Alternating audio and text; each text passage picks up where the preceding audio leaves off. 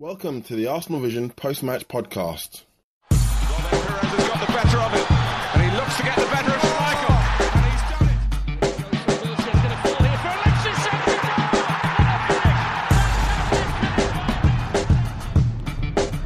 Henry, chance.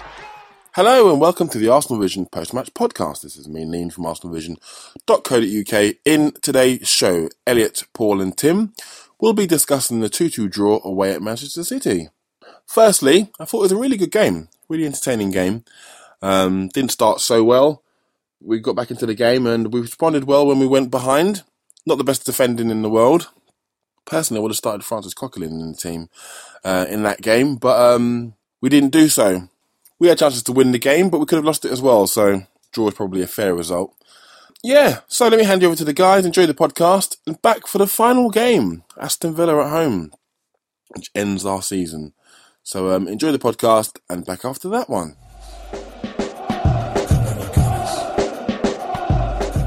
If you like narrative, then you'll love the Arsenal match we're going to be discussing for you. It's got injuries, horrifying defending, comeback goals, and a fist pump for the top 4 trophy.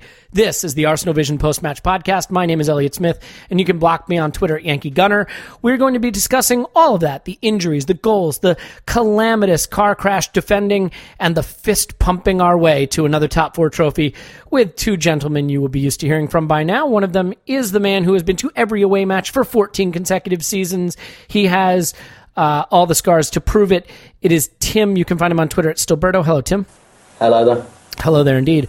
And the man who has not been to any of the away matches for the past 14 consecutive seasons and has all of the bed sores to prove it. His name is Paul. You can find him on Twitter at Paz in My Pants. Hello, Paz. Woohoo! Woohoo indeed. It is a woohoo. It is a woohoo. It is a 2-2. It is just the most Arsenal game that Arsenal could possibly participate in. We've lost a player to seemingly very serious injury. We celebrated a draw that probably secures a top 4 place. We defended like we'd never defended before, literally. It was everything you associate with Arsenal. And so let's start, Paul, with what you thought of Frankenstein's monster. The starting 11. So let me just concur with it being the most Arsenal of games because, like, both teams played like Arsenal. I think fair enough. I think City did a better impersonation of Arsenal than Arsenal has done all season. They didn't lose anyone to injury. That's true. But anyway, what do you think of Frankenstein's monster? So I didn't like the midfield lineup. I think Tim had said, and we all agreed, that it was likely Koch would start. And I can see why we thought that was a good idea. Interestingly, of course, Iwobi is still starting. Welbeck wasn't the centre forward. Very interesting that. So the problem was we didn't really see it develop because, City started like an absolute train, so, fair props to them. I don't know if it was the emotionality of, that's a made-up word, of Pellegrini's last game at the Etihad. I'd love to get Tim's view on that when he eventually gets a word in edgeways. Or whether it was the spectre of United breathing down their neck for the top 4 spot, which seemed to come to pass. It looks like they're now rated as 50-50 between the 2 clubs as to who's going to get that top 4 spot. But they certainly started like a train. They were all over us. They were incredibly energetic. So we didn't really see the Welbeck on the wing, Giroud at striker as the game played out. So I'm not sure I understand the manager's thinking on that, because as soon as we lost Welbeck, we lost our thread in behind. And we lost that pretty much for the whole game, and that impacted everything. Basically, we found it hard to play out of midfield. Our passing was sloppy. We made a lot of mistakes all over the park. It put a lot of pressure on us, combined with, and maybe because of the energy they brought. So I didn't really like this starting 11. It didn't function very well, but then maybe we were just in a little bit of end-of-season funk where we had less to play for than them because we feel we've got our top 4 sewn up. and we did our best, but we didn't really start like a train, let alone a bicycle or a scooter. So, yeah. So I didn't like it. For me, the main decision was the midfield pairing. Ramsey El Neni versus the Fernando Nino twins. I think we got our ass handed to ourselves in midfield, and I counted 6-7 times, especially when you added Jack to it, 6-7 times that City literally ran box to box or something close to it through our midfield. One of which was the Kevin De Bruyne goal. Another was Fernandinho made a sloppy pass at the end. Iñárritu ran straight through our midfield. That was that classic chance where he had Navas to his right, and the commentators said he should have passed to him, but obviously he shouldn't because Navas is never going to score. But he had Aguero to his left. But the other thing I'd say is I didn't get this sense on Twitter. It was a cracking game. It wasn't a particularly high-quality game. And those City games are always cracking games. So I have to say I still enjoyed the snot out of it, with the little luxury that I thought we would get a result for whatever reason, because we always seem to do well against City. Yeah, I think this is only a cracking game for the neutral, much the way Chelsea and Spurs game last week was a cracking game. There wasn't a lot of quality. I mean, some of the goals were quality, but there wasn't a lot of quality. I mean, we were a pretty atrocious 77% pass success, but City bested us at 70%. Aaron Ramsey completed 69% of his passes from midfield, which is really poor to go with his 2 times dispossessed and 2 unsuccessful touches. Iwobi led the whole team in pass percentage of the starting 11. Well, actually, Gabriel did at 84%. Iwobi right behind him at 83%. El Neni, who's been hovering around 90%, was at 82.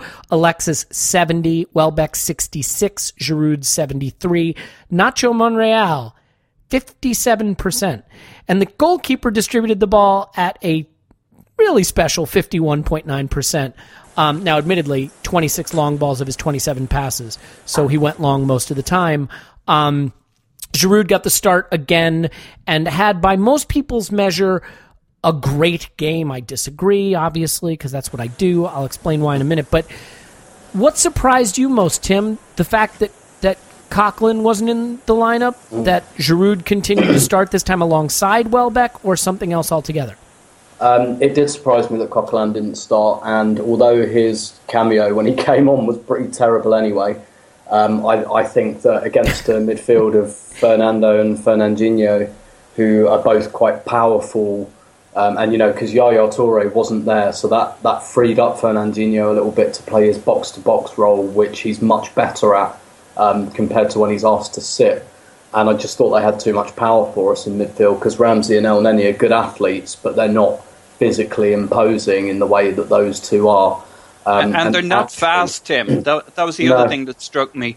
And especially when you added Jack in, I mean, they're all kind of medium. So if there was a shoulder charge, the faster player, Fernandinho or whoever, would go past them, or they'd end up on their ass. So it was a combination for me of lack of muscle and lack of pace. Once you kind of got half a stride ahead of these guys, you left them. Yeah, that's it. And actually, Wilshere coming on, I think, helped us a little bit, just to wrest a little bit of control back from that midfield, probably at the expense of our kind of creativity going further forward. But as you said, having lost Welbeck anyway, I'm not sure we had an awful lot of power in behind anymore. So actually, that was probably a good damage limitation move, as it turned out. But yeah, I was a bit surprised by that. What struck me there with you kind of reading out the pass percentage statistics, and particularly how many times Czech went long. I don't think it's a coincidence that this was Giroud's best game in ages, where basically nobody could get hold of the ball, and so all they were left to do, particularly without Ozil, was to just try and find Giroud with long balls, and actually that really suits him. And what we've been saying, I know I've been saying it on this podcast for the last couple of games, that actually Giroud's been kind of set up to fail almost in this team, because we've put all of these mobile passing types around him and it just doesn't suit him. And actually we were kind of by accident, we were panicked into a bit more of a long ball game, and hey presto, we got Giroud's best performance in months. That said, nothing about this game surprised me whatsoever. I predicted 3-3 beforehand because I just saw it as Arsenal against their twin brother. I think both teams are exactly the same. Both teams have a collection of individuals. Both teams have good defenders that are wrongly pilloried because their teams aren't interested in defending, so they're exposed time and time again.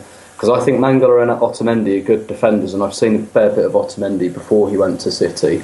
He's very good, but if you keep, I really wish the penny would drop with a lot of people, that if you keep exposing your centre-halves, nobody thrives, no defenders thrive in that kind of scenario. And actually what you got was, the atmosphere inside the stadium. I think City are as sick of this season as Arsenal are. There wasn't an awful lot of excitement or tension in the stadium. And despite it being a really open game and a 2-2 draw, it was very short on attacking quality. There were only 5 shots on target and 4 of them went in. So neither team attacked very well either. Certainly neither team defended very well. There was a period, I think, in the middle of the second half, possibly just before our equaliser, where there were about 5 long balls traded between the teams in a row that just didn't work. And I was watching this and I was just thinking, this is like watching League Two. And, perfectly entertaining, as you said, for the neutral, but very, very low on quality, very low on attacking quality, low on defensive quality. And basically, I think you just saw 2 very flawed, very open teams who can't wait for the season to end. Yeah, I mean, what was the strategy, Tim? Because, we were hailed when we went to the Etihad last season as putting in a defensive masterclass and finding a new way to play. And while I think that was overplayed a little bit, you could see that was the system. I don't think that was the case here. I don't know that there was a system. This was Arsenal being pushed back, not being able to control the ball, kicking long because there were no passing options. This just looked dysfunctional. Did you see it the same way? Yeah, absolutely. And I think it just showed the extent to which, we've been saying this for a few weeks, that Arsenal's grasping a bit. He doesn't know what his best team is, both with existing options and without. I don't think he knows what shape this team is, who works together. And we've gone all the way to the end of the season with about 3 or 4 different iterations of this team now, and not many of them have really worked. Possibly, that little brief period in about October where we had Cazorla deep and Walker up front and Ramsey on the right, that looked good. And then over Easter, when we kind of found Iwobi, Welbeck and Alexis up front and introduced El Neni, and that kind of worked. But I think even now, I've got no idea what the starting lineup's going to be against Aston Villa, to be honest. I've got no idea, and I don't think Wenger has much of an idea. He's just kind of grasping around. You're right, I don't sense at all. If you're going to leave Francis Coquelin out, and play, Ramsey and El Neni as your double pivot, your plan is not to contain. He was kind of, it looks like, trying to go into a bit of a shootout. Maybe he felt that Welbeck would get some joy in behind. And actually, I was fairly, the last 15 minutes or so, when City, it was clear that City had to win more than we did, and they really, really went for it. And we put Walcott on. I thought, yeah, that's a really, really good strategy, and actually we can sit back and soak this up and look to hit Walcott. But I'm not even sure that happened, really. I was just kind of convinced that, we're just going to sit back and soak it up and hit on the counter-attack. Any second now. Any second now. Yeah. And how did that work out? Someone's going to try and find Walcott. And then Walcott just ended up, to his credit, really, just ended up almost like on top of Bellerin, because I think he realised that without Ozil there, there's nobody really. Well, there was the one moment at like the 94th minute or whatever it was, where Giroud at the 93rd minute. Giroud could have sent him through and did this weird sort of step over move first, and then got tackled when a quick one-touch release would have set Theo loose.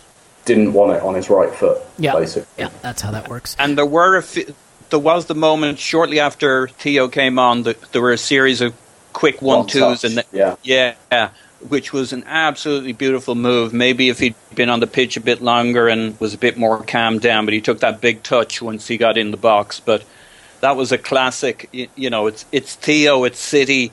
Here comes the wonder goal, and it was nearly there. It didn't happen, though. Yeah. By the way, I have to apologize. I did credit us with 77 pass success and City with 70, and of course I've gotten that backwards. We had the 70% pass success. They had 77%. I mean, it's really bad. You were going to jump in, Tim? Sorry. No.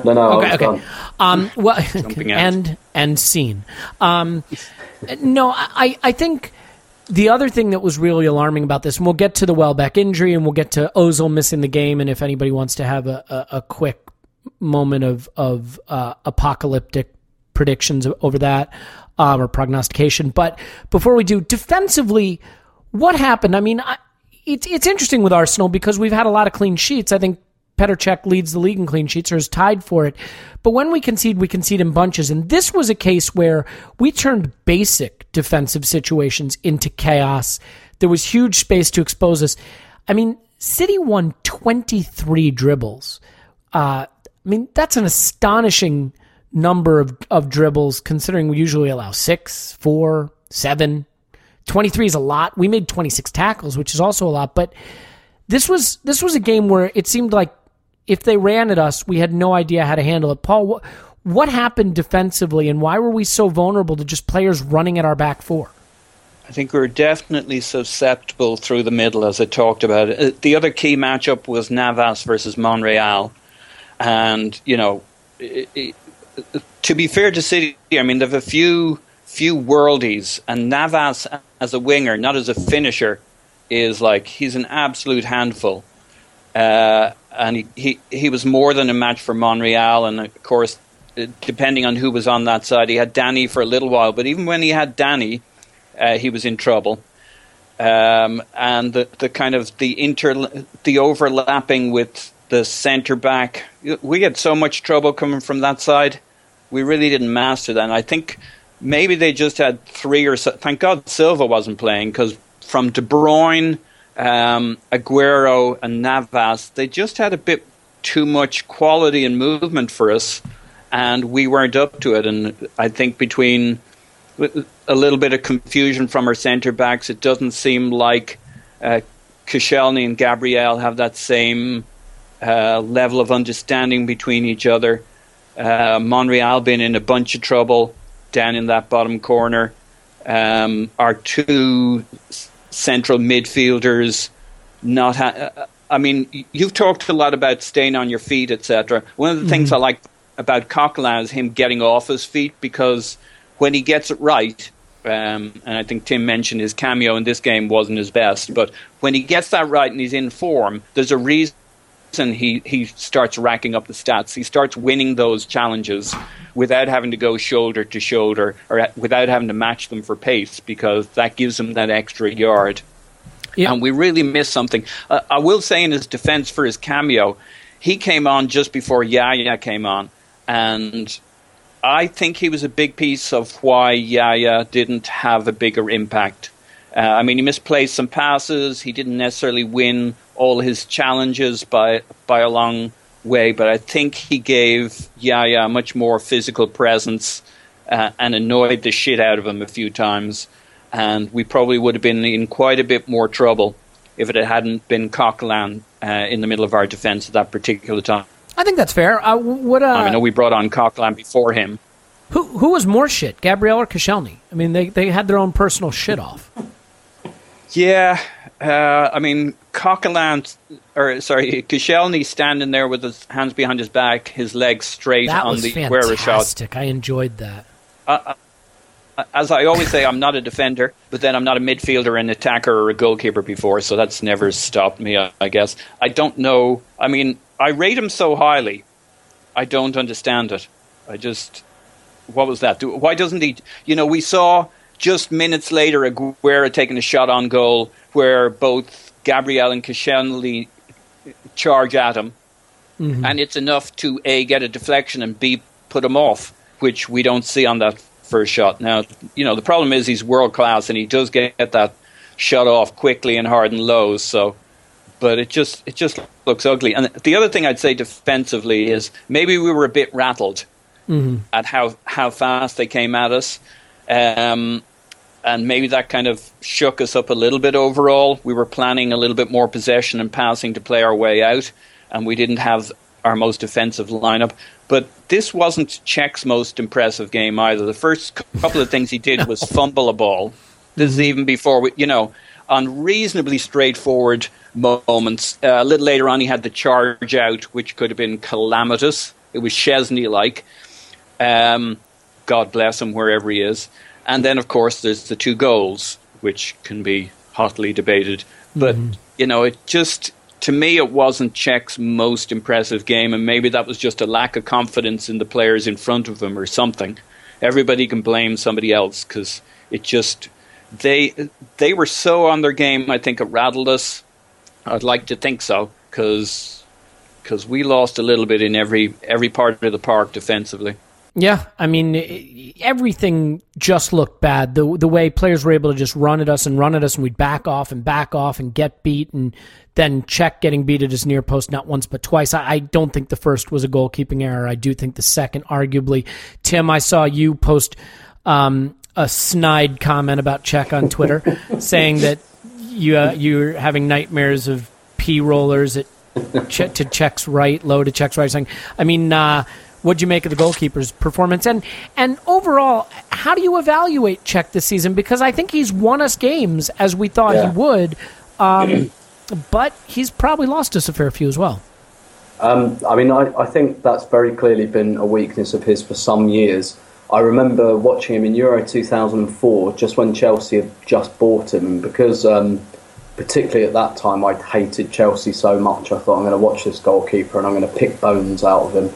And I remember watching him, he'd have been, 21 in that tournament or something, and Czech Republic conceded quite a few goals kind of low down, and it wasn't just shots, it was crosses that went low that he couldn't get to.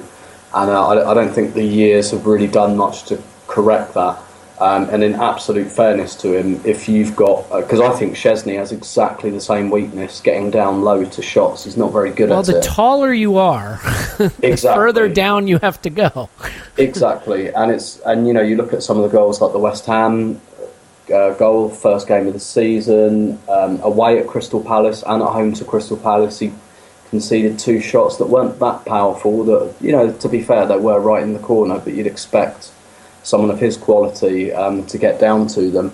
The way I see it is, I think he hasn't been himself since he's come back from injury, and I think we've seen why Wenger stuck with Ospina for a few games. And I think had Ospina not had, had Andy Carroll not happened, I think Ospina might still be in goal, because Wenger made a big call by keeping him because he'd been playing quite well, but in hindsight, it looks like the flip side of it was that he thought that Czech just hadn't really come back to the mark. And, obviously Andy Carroll happens, and Ospina, not ostensibly at fault for any of the goals per se, but just doesn't command his area in the way that a player like Czech does, or even a goalkeeper like Szczesny does. And, Wenger probably felt under a bit of pressure to reinstate Czech, and everyone was screaming for it at that point.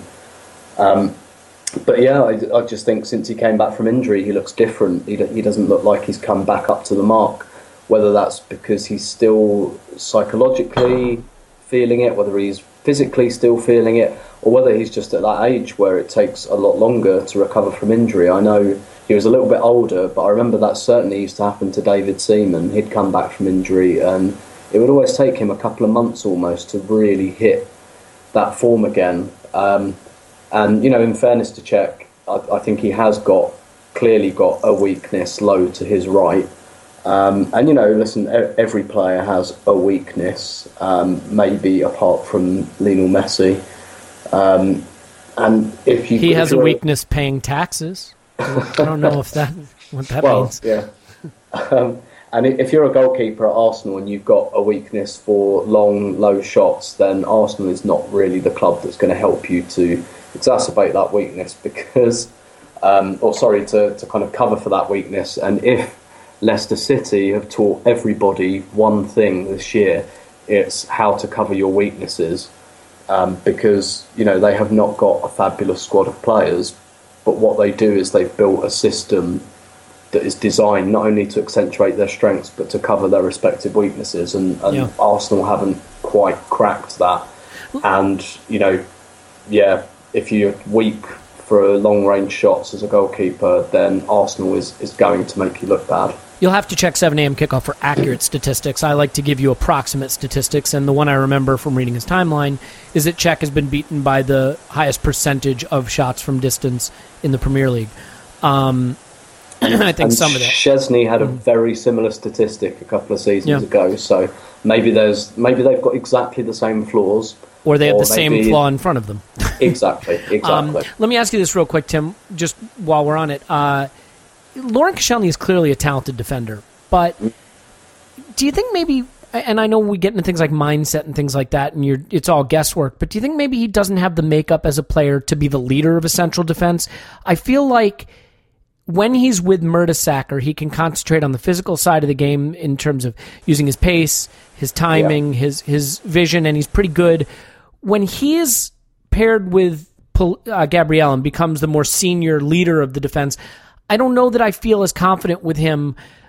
Do you think the pairing and Koscielny's sort of mindset when he has to be the leader holds him back and maybe explains a little bit of why he struggled this game?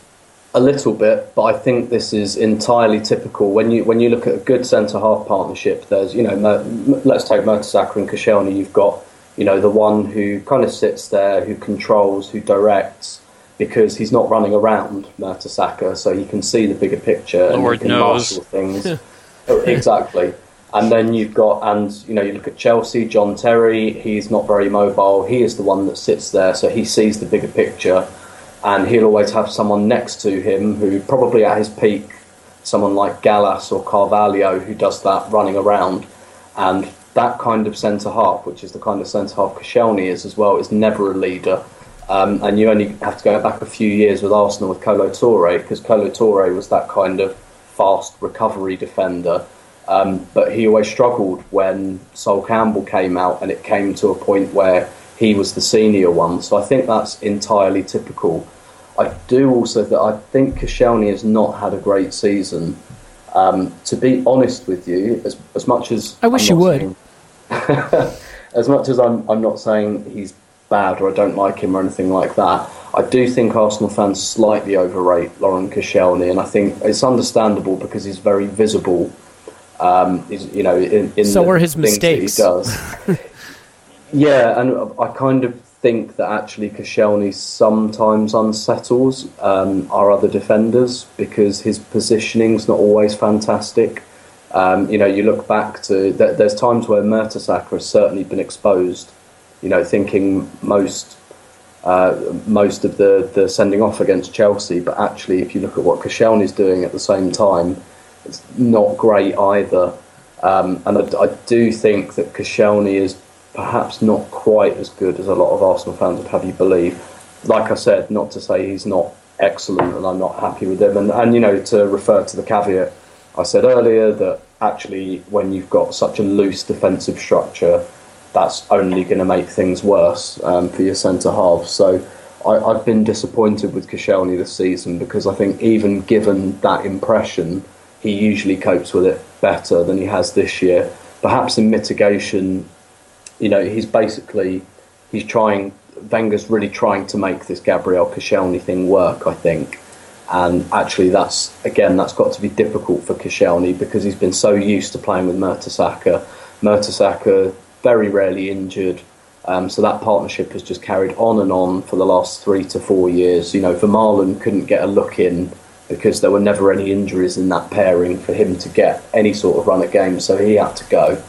And so it's probably quite unsettling for him. And actually, if you look at Koscielny, he's the only constant in that back five. The goalkeeper's changed, the right back's changed, the left back's changed, and now the centre-half next to him has changed. He's the only constant. And that does speak to his quality, but that also makes things a bit difficult for him. That said, I still would have thought that he'd cope with it a bit. He's not been calamitous, but I think he's been a little bit suspect this season. Yeah, I don't disagree with any of that. And I think at 30, for a player who probably relies on pace more than some center backs to get him out of positioning problems, you have to wonder if it starts to be a little bit downhill for him. It's interesting, too, because I thought Nacho Monreal had a very poor game, and I think his performances have been a little uneven this season. And Mertesacker's time at Arsenal may be over. Koscielny and Monreal are both 30. Callum Chambers is nowhere to be found. We seem to be looking at a very young Bolton center back. You wonder what the future of the center of Arsenal's defense is. I mean, maybe for the very immediate future it's Gabriel and Koscielny, but there's no reason to feel particularly optimistic about that if that's the case. And Wenger's obviously not that optimistic about it either, because he changed it a couple of games ago. Yeah. He dropped Gabriel, so he's obviously not utterly convinced that it's worked. Yeah, I would agree with that. And you have to wonder where... Paul, let me ask you, because you seem to be on the internet a lot and pretty resourceful guy. Maybe you've done some sleuthing. Where is Callum Chambers? I've no idea. Didn't he play for the under-21s the other day? So that was nice. He had a nice little run around. What the fuck has happened with him? I mean, what did he do wrong? Well, Wenger, we got the problem that there was by the way, there was no center back on the bench. None. If there had been an injury, and I know we never pick up those kind of things, but if there had been an injury, I guess Nacho was the emergency center back, because, I mean, it's not going to be Kieran Gibbs. It's not going to be Francis Coughlin, I wouldn't think. So, I mean, it's really interesting to me. He's just not part of the manager's plans right now. Well, that is interesting.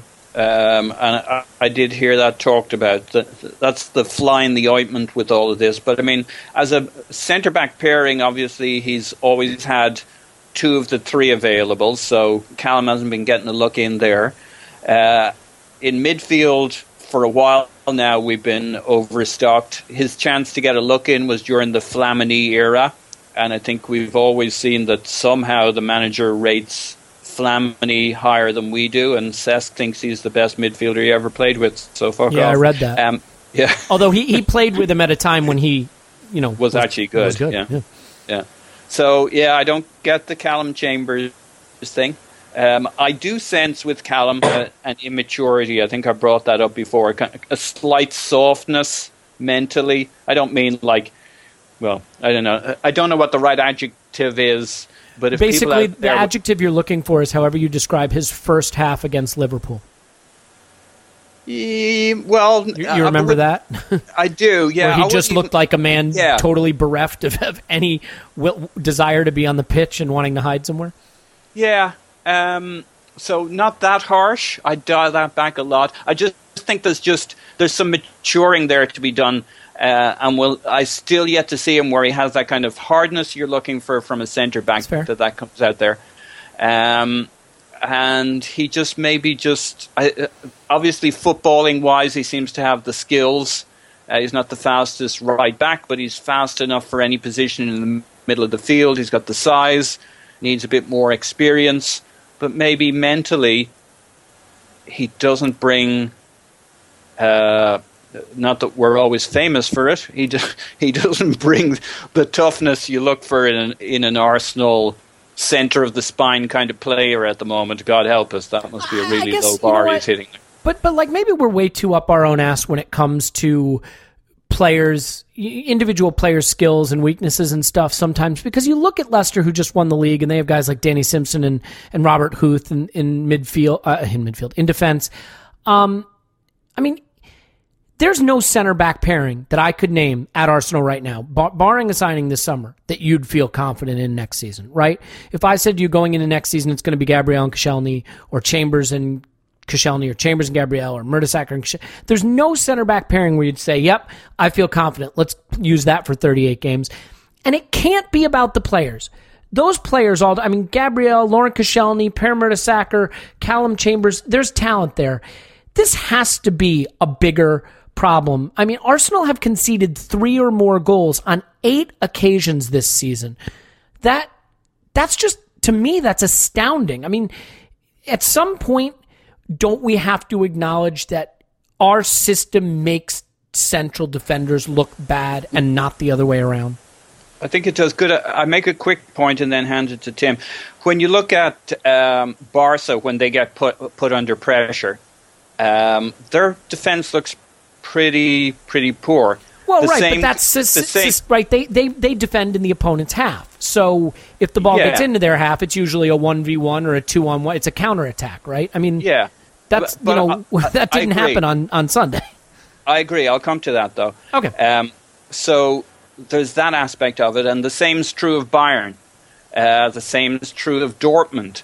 That if you get enough pressure, if you can wrestle the ball off them. Now the difference is, it's a lot easier. We're not as good as those teams. It's a lot easier to put us under pressure, but we're still kind of designed mentally to go the other way. And we have had success where we sat back and everybody showed up on the pitch to defend with 2 banks of 4. You know, we've seen those kinds of games.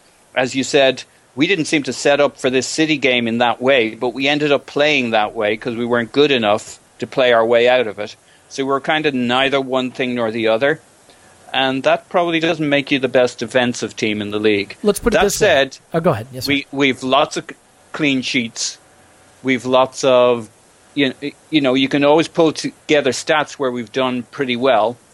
I'm not quite as pessimistic about our centre-back pairings as you, but I know where you're coming from on it. I would argue my point, again, though, wasn't about the players. It's about... Yeah, no, I agree. Right.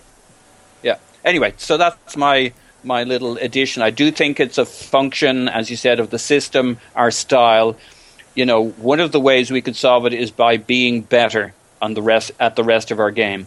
Or having a clear plan as to what our game is, which I think for a while we did, and now I'm not sure we do. And I mean, when the guy... Look, Aaron Ramsey played the classic worst thing to be is in the middle of 2 styles, and I think that's we are. That's why I go back to, if we were better, we would push into the other pole of just being more possession, more attacking, and, you know, riding our luck with some quality defenders, kind of Barcelona style. But we end up being that team that's not quite good enough to be what they want to be, and not quite defensive enough when we can't be. Yeah, I mean, Aaron Ramsey, who played the most passes in the side at 55, completed only 69% of them. So, you know, what that says to me is you better not have 7 players in the opposition half when the central midfielder who plays the most passes in your team has 31% of them not reaching their target, right? Because you're going to be in a lot of trouble. There is a sense of chaos that surrounds this team when it's out of possession, which is worrying. And you look at what happened, you know, we had Koscielny go long 7 times, Monreal go long 7 times, Ramsey and Elneny went long 5 times, 4 times. I mean, the passing combinations aren't there. The players are under pressure, and they're just booting it long. The system is failing the defenders, certainly. Now, that doesn't mean the defenders didn't let themselves down on Sunday in particular, but I think in general it's letting them down. Let's move off defending for a minute and come to a player who is increasingly, if he wasn't before, polarizing, and that's Aaron Ramsey. And Tim, I know that you have a lot of time for Aaron Ramsey, and I don't want to characterize myself as not having a lot of time for Aaron Ramsey. I want to say that I am not convinced that either he is the player we have built him up to be, kind of like Laurent Koscielny, or that he has a role at Arsenal that is clear and coherent. But at this point, I think it has to be said that he has certainly not had the season we would have hoped for from him. Do you still believe he is the player that we saw from the first half of whatever it was 2 seasons ago, where he was arguably the best player in England? Or do you think that was a little bit of a mirage? Is this about not having the right role? What do you think is the crux of the problem for Ramsey at Arsenal? I think the crux of the problem is, not really playing to his strengths, and that speaks to exactly what Paul was saying, that we've fallen between 2 styles, one of which Ramsey probably fits into and one of which he probably doesn't. And, you know, when he was on the right-hand side, for example, earlier in the season, I thought he was fantastic there. That really, really worked very, very well, whether he liked it or not. And for me, I think he is that player that we saw a couple of seasons ago. I don't see any reason why he's not. other than we've tweaked that system was absolutely built to get the best out of him, and now we don't really seem to have a clear plan for how to use him. And this kind of last 5 or 6 games shows that, because he's obviously been told for fairly good reason, to rein it in a bit and not attack quite so much. But does that get the best out of him? Personally, he's doing it and he's doing the job he's being asked, but does that get the best out of him personally? No, I don't think it does. And a lot of his future really will boil down to what we do this summer and what kind of team we become. I think, the Ramsey issue, as it were, is solved by buying a defensive midfield player who moves the ball intelligently, a la Mikel Arteta, possibly someone slightly better than that, as much as I like and respect Mikel Arteta, but someone of a slightly better vintage. I think if you have that again, you'd really, really start to see a different Aaron Ramsey. But a lot depends on what he does with this team, because I think there are, he could go one of several ways, really, because it's all a bit of a mess. And it just depends on which way he decides to go. And if he goes one particular way, then, you'd have to look at it and say, well, no, there probably isn't a role for Aaron Ramsey in this team. If he goes another way, then yes, there very much is. And it just depends on what he does. But at the moment, it's very, very clear that there isn't really a clear idea of how to use him. It's very, very clear that the manager really rates him, really wants him in the team, but he just doesn't know how yet. And I think Arsene Wenger might have had, in an alternative universe where Abu Dhabi was fit, I think we'd have seen exactly the same thing. I think he has the same level of faith in Ramsey because he always plays him. Mm-hmm. He never leaves him on the bench. He gets him in that team by hook or by crook. We went to Manchester City without a recognised defensive midfield player so that Aaron Ramsey could play. We put him on the right so that Aaron Ramsey was in the team. And I think had Diaby been fit, we'd have had a really, really similar quandary in terms of Wenger would always want him on the pitch, but perhaps wouldn't have a clear idea of how to use him and, a clear team setup that gets the best out of him. And I think that's what we're seeing at the moment. And really how this thing resolves itself just depends entirely what Wenger's plan is, assuming there's a plan at all. And, I think it's quite lamentable that here we are in May on the back of a season where, with the exception of the Copa America, there were no international tournaments or anything like that. He had as full a pre-season as he's ever going to have with his squad last summer. And he didn't really seem to come up with anything in that fairly extended time period. So I'm not sure how optimistic I am that he's gonna crack it all in a slightly punctuated pre-season. And it just depends on what he does. And there's a lot of noise around this guy from Mönchengladbach and Xhaka. Yeah. And I mean, it seems to me, reading between the lines, we're at least certainly very interested. And I wouldn't mind betting that being the case, that Arsene Wenger sees him as someone that can really work alongside Aaron Ramsey, that's the plan he's making. I still don't think he'll quite plan around Wilshere yet, and I think maybe he'd see Wilshere more in that wide playmaker role at the moment until he can prove his fitness in the longer term. Yeah. But yeah, I mean, basically we just don't really have a clear plan for him at the moment, and it shows. Yeah, I think it does. I mean, he didn't have a single touch in the box on Sunday. Yeah. That's not what you want from Ramsey. He didn't have a shot from inside 20 yards. He took one shot. It was blocked. It was from about 25 yards out. I don't think the answer is playing him on the wing. Obviously, I don't think you're saying that either.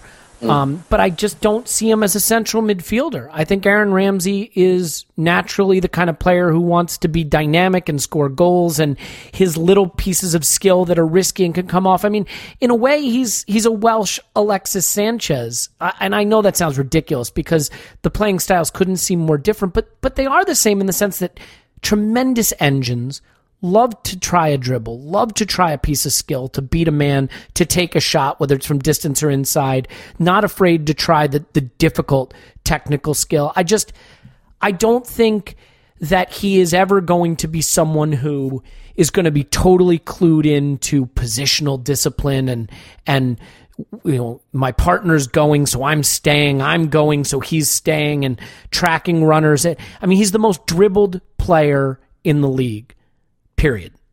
And was so again, I believe, on Sunday when City had their whatever it was, outrageous 26 dribbles. There were 31 dribbles attempted by City. They had 23 successful dribbles. So I think at some point a player's desire to play a certain way manifests itself in how they're going to perform when you try to shoehorn them into roles that aren't right for them. And I don't think it's a coincidence that his best spell was on the right, not because he's naturally a winger, but because he was allowed to come inside, play closer to goal, and participate in the dynamic part of the attack without some of the responsibilities that you have in the center of midfield. Now you could say, well, he tracked back to cover his fullback. That's a much more straightforward role than you manning a two-man midfield. And maybe part of the problem is figuring out where Ozil fits into that. But we played without Ozil on Sunday, and I thought it really showed, especially on the counter. On the few times we had counterattacks, it looked like everybody was standing in the same place and no one knew where to go or where to play the ball. Real quick question for both of you, I guess. Paul, the future looks pretty bleak if it's a future without Mesut Ozil, but do you have any conspiracy theories about him missing the game on Sunday? I don't think so. It seemed like we were worried about Alexis the week before. Well, I'm still worried about Alexis, by the way. I can worry about two things at once. I'm a multitasker. Yeah. No, I don't think so. We've got good resources. As I said before, I think if push comes to shove, if we're feeling pressure from the players, we'll get them to settle down for one more year for Arsenal's last season, if that's the way we want to play it. Mm-hmm. I think the only way Ozil goes is if the manager isn't fully convinced. Maybe less about Ozil, but when you try and solve our midfield conundrum, as we're talking about here, the first thing you got to realize is that you've got three midfield players, of whom Ozil and Ramsey are two of them, and therefore that third player better be fucking Superman from a defensive standpoint. And so, even Mikel Arteta with legs has his work cut out for him in that scenario. Mm-hmm. I don't think there's a player on the planet who can cover the ground needed to make that work. I mean, Francis Coquelin covers a lot of ground, and he's not even getting to play with Ramsey at the moment. Exactly, because either you ask Ramsey to really sit back, in which case, what's the point? What's the point? Yep. Mm-hmm. Or, once you decide Ozil's part of your three, so, the manager, as we've said, the manager has to kind of piss to get off the pot and move from this middle ground of lots of good midfielders to finding people that fit specific roles and systems.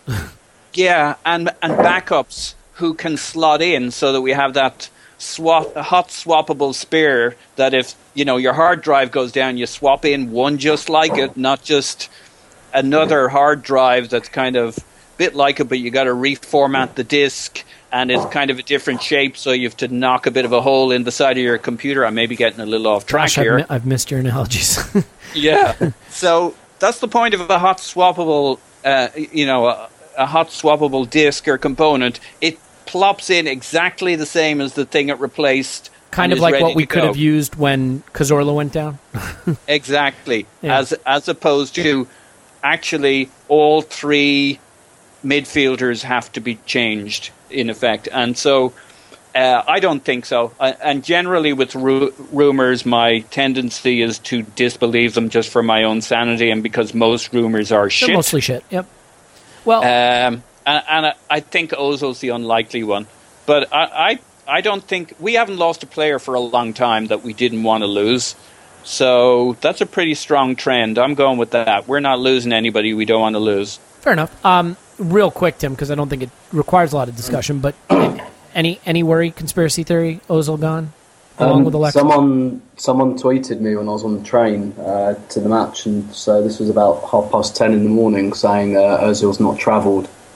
And he said Ozil's not travelled because he can't be bothered. Now, whether that was driven by information or because the guy clearly had the information, because he was absolutely right, it was nowhere else. He told me where he got the information from, and I know the individual, so I thought, yeah, that definitely sounds solid. That's worrying. If he can't be bothered to show up for the match. Whether the second half of what he said was based on information or just emotion, I've got absolutely no idea, quite frankly. But someone did tweet me that, going up to the game, and I searched it on Twitter as well, and nobody was talking about this at all. So, did you ever follow up with him to say, were you just joking about the second part? Or I haven't, because I've forgotten the gentleman's handle. So how convenient. I'll have to comb through a little bit. So I don't know. Was it just out of curiosity, Kyla News? No, just kidding. I find it unlikely that even our manager would indulge something like that. It could be, he had a slight injury. And listen, Ozil was an unused sub when we went to Manchester City last year and won there. But we set up so much differently. I'm really not sure that there's an awful lot in that at all. Maybe he thought that it would make things a little bit more secure, because I think Paul's described perfectly, actually, that Ozil does give you some problems structurally. If you put him in your midfield three, he's so good that they're problems worth having, but they're problems nonetheless. And Paul's right, something's got to give, and really it's not Ozil, because he's so good that really what you do is you try and accommodate for that. You would think so, yeah. Yeah, exactly, because he's our best player, and therefore everything else is disposable, basically, if it makes him work. But maybe a bit like the Stoke game back in January, where Ozil probably could have played, but maybe the manager thought, well, this is an away game where we might want to counter-attack a bit, where we might be under the cosh a bit, and maybe I can afford to let him slide in this one. So I'm not sure I'm convinced it's, he couldn't be bothered to play, but because I'm convinced he'll play against Aston Villa. And so I wouldn't be any more worried about it than I was about him missing the Stoke game, because it sounds very similar, to be quite honest. So, but nevertheless, I think we do have some worries there with Ozil and Alexis. That said, they've both got 2 years left, so I think even if they say no to a contract this summer, or they say we want to see how it goes, I think we'd be prepared to hang on to them both for another season, unless they really, really push. Yeah, we don't have a history of holding players to their contract.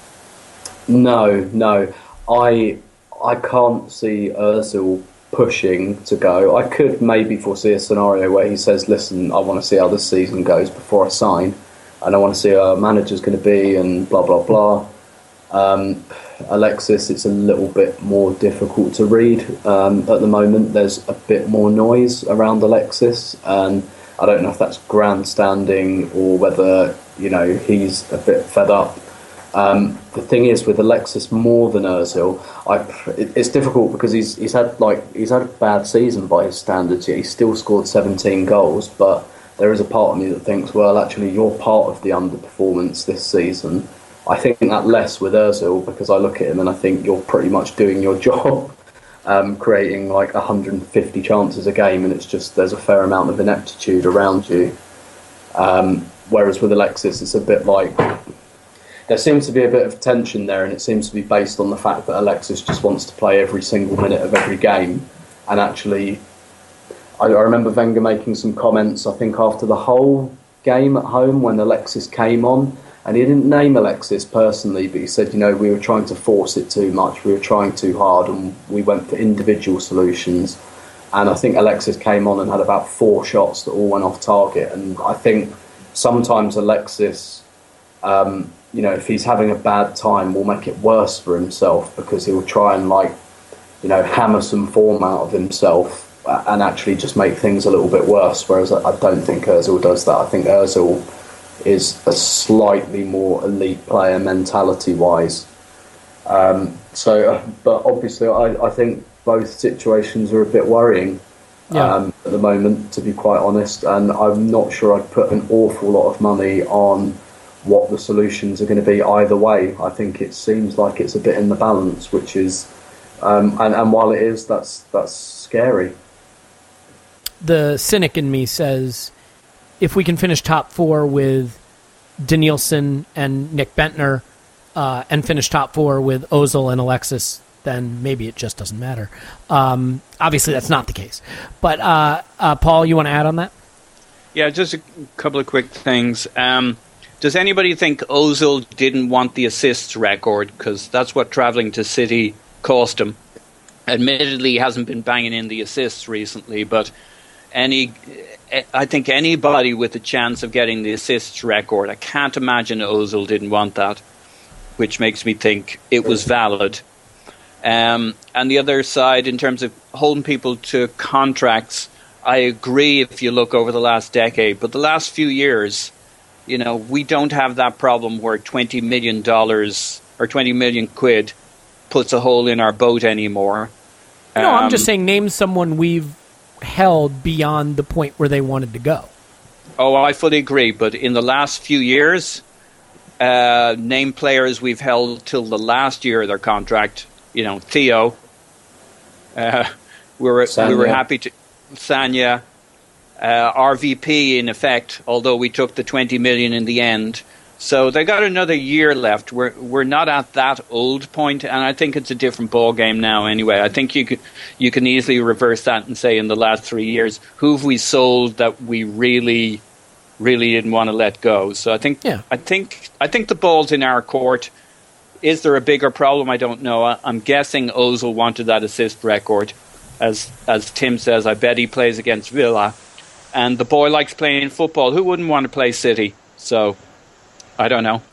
Yeah, I mean, look, there's a Euros coming up, and if there was a little bit of a niggle, he may be starting to prioritize his participation in the Euros. Who the hell knows? You just can't guess with this stuff. You just don't know. But real quick, some quick hits before we get out of here. One thing we have to talk about is the Welbeck injury. And Tim, we had a little bit of a discussion, not even a discussion. You just made a point on Twitter to me and Paul about maybe this some way validates what we were discussing with him not being in the side the last few weeks. But then again, he was in the side not at the expense of Giroud today, but with Giroud. So, I mean, do you think that this shows that we were right to not be starting him, or do you think this injury was just a freak thing that could have happened to anyone at any time? I mean, it wasn't the knee that was injured. It's a new knee. Yeah. On reflection, it does just kind of look unlucky, doesn't it? I've not actually seen it back, like in terms of it's just. Am I right in saying like he seemed to jar it a bit? So it's not like he was running, and so he planted in a weird way with a lot of force on. There was contact, wasn't there? There was contact. Yeah. Yep. And I mean, ultimately, again, it's not the injured knee, so it's not like, see, we've been resting him because we were worried, and then we played him, and something happened. It's the other knee.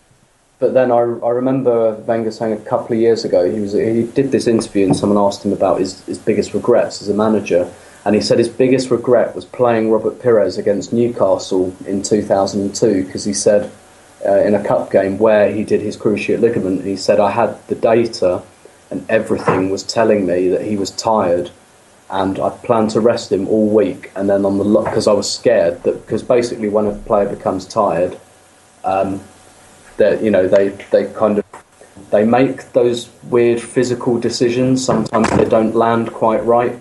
And basically, Wenger said that everything I'd seen and all the data I'd collected told me that Pires was tiring and that I should rest him, and I'd resolved to rest him. And then the day before the match, I just changed my mind. He couldn't do it. And then he said he got injured in exactly the way he thought that he would, i.e., he went to hurdle at tackle, and because he was a bit tired, he just came down on it, and the knee buckled. And he said that's just down to, in a fraction of a second, your muscles and your legs are a bit tired. You try to overcompensate. You make different mental decisions, and I don't know if that's what happened with Welbeck. None of us know, quite frankly. But there's a chance that that's what he feared, and it happened very early in the game as well. And it's gutting for him really, because I think Welbeck has been one of the very, very few bright spots for Arsenal since Christmas. Absolutely. And if he's got to miss the Euros, having missed over nearly a year of football, the look on his face said it all. And I saw him walk down the tunnel, and just really feared the worst. And it does look bad. And I feel gutted meniscus for him. Injury was mooted by the manager. Yeah, and I feel gutted for him on a personal level, because really, thinking selfishly about Arsenal, there's only one game left, and he might miss a bit of the beginning of next season. At the time of recording, we don't have any prognosis, but he could miss a chunk of next season. I mean, he could, yeah. And with all due respect, screw the Euros. I mean, his next season could be another comeback in January situation. It could, and that would be terrible for us and for him. At the moment, I think my overriding emotion is to feel sorry for him on an individual level, because I really hope that Arsenal buy a striker or two in the summer anyway. The obvious solution there, Tim, is to pick up Daniel Sturridge and then someone to keep Danny Welbeck company on the training table. Well, obviously. But yeah, I really hope it's not that bad for, first and foremost for him personally at the moment, because I think he's been really, really good in the second half of the season. He really, really looks like he's starting to possibly develop into the player we think he can be, and a huge bonus for Arsenal. And he seems like a nice enough guy as well, and he really doesn't deserve this luck. It's really upsetting, because it's the players that seem to give us something different that we keep losing. Yeah. Welbeck, who we don't really have a natural replacement for. Santi Cazorla, who we don't really have a natural replacement for. I mean, even, Jack Wilshere could kind of do what Santi Cazorla does, and we didn't have him. You could even say Thomas Rosicky. But, those players who add a different dimension are the ones you don't want to lose, and those are the ones we seem to keep losing. And it's just really unfortunate. I think it'd be the highest expression of my bias if we didn't discuss Olivier Giroud really quickly before ending this. And Paul, I'll ask you this. Did Olivier Giroud have a good game, or did Olivier Giroud have two moments that are just the perfect microcosm of what Olivier Giroud can do well? Heading from a set piece, an unmarked free header from a set piece, and a flick on the edge of the box. No, I think he definitely had a good game. I liked Tim. Yeah, I liked Tim's take on it. It was a game that started to play to his strengths. Nobody else was doing much. What he was really missing was somebody running in behind. And I mean, Theo had 3 moments with Giroud on the pitch where Theo could have been the man. Alexis clearly became less mobile. I mean, his goal came from dropping deep, and then there was the really nice hook. That was interesting, though. One thing Tim always bangs on about, Tim, is that Alexis and Giroud don't play well together, and it's always been the case, and that was sort of their first real time interacting in a very positive way. It was, though it wasn't from Alexis's normal spot stuck on the left wing. It was him impersonating Santi Cazorla from deep. Or Ramsey. That's the kind of run Ramsey would usually make and profit from. Yeah. And it was also City were tired and they gave him way too much space. 30 yards of space, Yeah, they gave him the kind of space that one way or another we conspired to give their midfielders or De Bruyne or whoever running through the middle. So we were owed. But no, I thought he was very good overall, but I don't like how it makes us play. I thought he had a good game. I thought most things he did made sense. He did well. It was a battling, but definitely, I mean, it was the classic, there are 2 centre-backs banging off him. It could have been really frustrating had we not had effectively 2 moments of brilliance. Admittedly, he had a brilliant header because they didn't mark him very well, but it was an absolute... Wasn't it El Neni who put in the corner? And I think we've seen him take a free kick or 2 from wide. I mean, it was a perfectly hit corner. We seem to trust him on corners and kind of corner-like free kicks. We've used him a few times. Maybe he's just... You let midfielders do that, but we don't let just any Joe Soap take those, and he hit that perfectly. And of course, there was the Alexis goal, which was absolutely superb. Yeah. And we created one or two other real goal-scoring opportunities in the match where, his hold-up play played a role in it. I mean, he should have played through Walcott at the end of the game on the 93rd minute. Yep. That was certainly, if you take it in terms of his style and what he brought to the game, that could have been, a tick in his box. So it was kind of I think it was a decent game for his style and its impact. Look, statistically, he didn't complete a lot of passes. He was dispossessed quite a bit. I mean, he didn't have a lot of shots on target or off target even. But when you're the guy battling the two centre backs, that's just par for the course. I mean, pretty much everything he did was a longish ball or a ball coming at him where the centre back knows to step in front of him, so he's always going to be pressured. So I wouldn't hold him to a high completion rate. I think I'd more hold him to how did we play. And that's fair. We really, to your point, we really struggled for a long time with him on the pitch, and we weren't particularly mobile. And Alexis didn't have a particularly good game. But I think if you take his game, I think he did pretty well. Yeah, and I mean, look, I thought Alexis, you look at that, though, that moment of individual brilliance, that finish, that's not like an easy finish. And it was so decisive and authoritative and just, that's the kind of thing about Alexis that I think is astounding. No matter how out of form he may be, he can deliver that kind of sensational individual quality at any moment. That's one of the goals. I mean, when you think about that goal, you can see he's visualizing his two Labradors bounding along beside him as he flounces up. Yeah. Okay. I get it. It isn't just an illusion he has space. It's like an open wheat field with the wheat blowing from one side to the other, and there's a parting, and then he dances through the middle. I mean, even the shot on goal. I mean, has anybody, when you see it in slow motion, has anybody ever had more goal to shoot at when they're one-on-one with the keeper? I mean, it's poetic. There's music playing. There's two Labradors. What is going on? Can we just move on? Okay, so let's wrap it up. I mean, we've waffled on quite a bit, but hey, sorry, Paul's waffled on quite a bit. But Tim, just real quick, some people had a problem with the Arsene Wenger fist pump at full time for a draw that maybe kind of sort of secures top four. Look, in a game where we had injuries and we haven't been at our best and we were down twice, I don't think it's the worst thing in the world. And you look like maybe you're holding on a little at the end.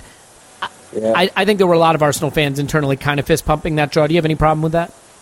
No, not at all. I think, I looked at it and I think people are just looking for it's any stick to beat the manager right now, right? Yeah. I mean, if it had if it had been prolonged or he'd gone dancing on the pitch or something, yeah. But I mean, it was just like a little, and it was almost like a subconscious reaction. He caught himself and whatnot, and that was fine.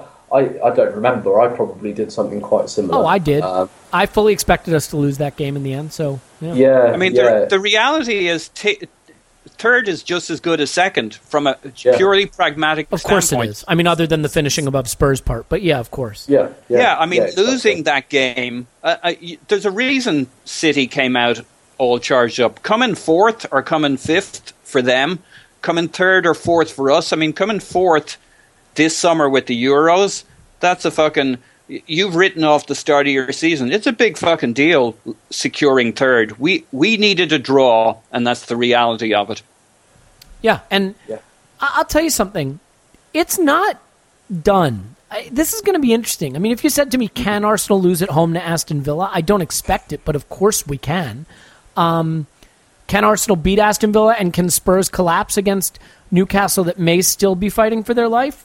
They can. I mean, in a weird way, there's a lot of drama left to a game at the end of the season that feels absolutely meaningless, but it isn't meaningless. And there's still work to do. Go ahead, Tim. Yeah, I was going to say, at this moment, we can still finish fifth and we can still finish second. Yeah. And the problem for me is that, I mean, realistically, finishing fifth, I think, would more accurately reflect the season we've had, and finishing second would maybe a travesty of justice. Well, would certainly maybe put a veneer on the season or a gloss on the season it doesn't deserve. I am not one of these people that says, I hope we finish 5th because then it'll force change. Fuck that. I'd like to finish 2nd and above Spurs and then have change anyway. Give me my cake, and I would like to also eat my cake. What would be the point of having the cake otherwise? But so it'll be interesting. There's a lot to go. We've gone on long enough. I mean, there's still so much we could probably dig into. If you guys are open to it, we can probably do an end of season pod and do all the usual things like best moment, worst moment, second worst moment, third worst moment, fourth worst moment, fifth worst moment, and all that. But until then, let's leave it. We'll have hopefully a lot of good stuff to dig into after the Villa game, and it'll be curious to see, what comes out about Welbeck's injury. Does Ozil play next weekend? The rumors linking us to Xhaka are starting to heat up, and then we get all the fun transfer speculation season, so tingling with excitement for that. But anyway, Tim, thank you so much. My pleasure, as always. Yep, find Tim on Twitter at Stilberto. Read him on Arseblog, among other places. You did something for a website I hadn't heard of that I saw you post. You want to promote that real quick? It's actually for an Indian newspaper, which I think is entirely online now, called Live Mint. Okay. And I wrote something about Leicester City. Okay. Look out for that. Well, hardest working man in the blog business. And Paul, you can find on Twitter at Pausing in My Pants and read his blog when he does it. Thanks, Paul. The laziest working man in the blog business. Yeah, Thanks, guys. That's where the bed sores come from. My name is Elliot Smith. You can block me on Twitter, Yankee Gunner. Please do. Please leave us a review on iTunes, and those of you who have, we really thank you and appreciate it. And I don't care how nasty you are about me, as long as you say nice things about Tim and Paul on the pod. As always, we really appreciate you wasting the time to listen to this podcast. In any case, up the Arsenal. Let's finish 2nd next weekend. That would be great. And we'll talk to you then. Cheers.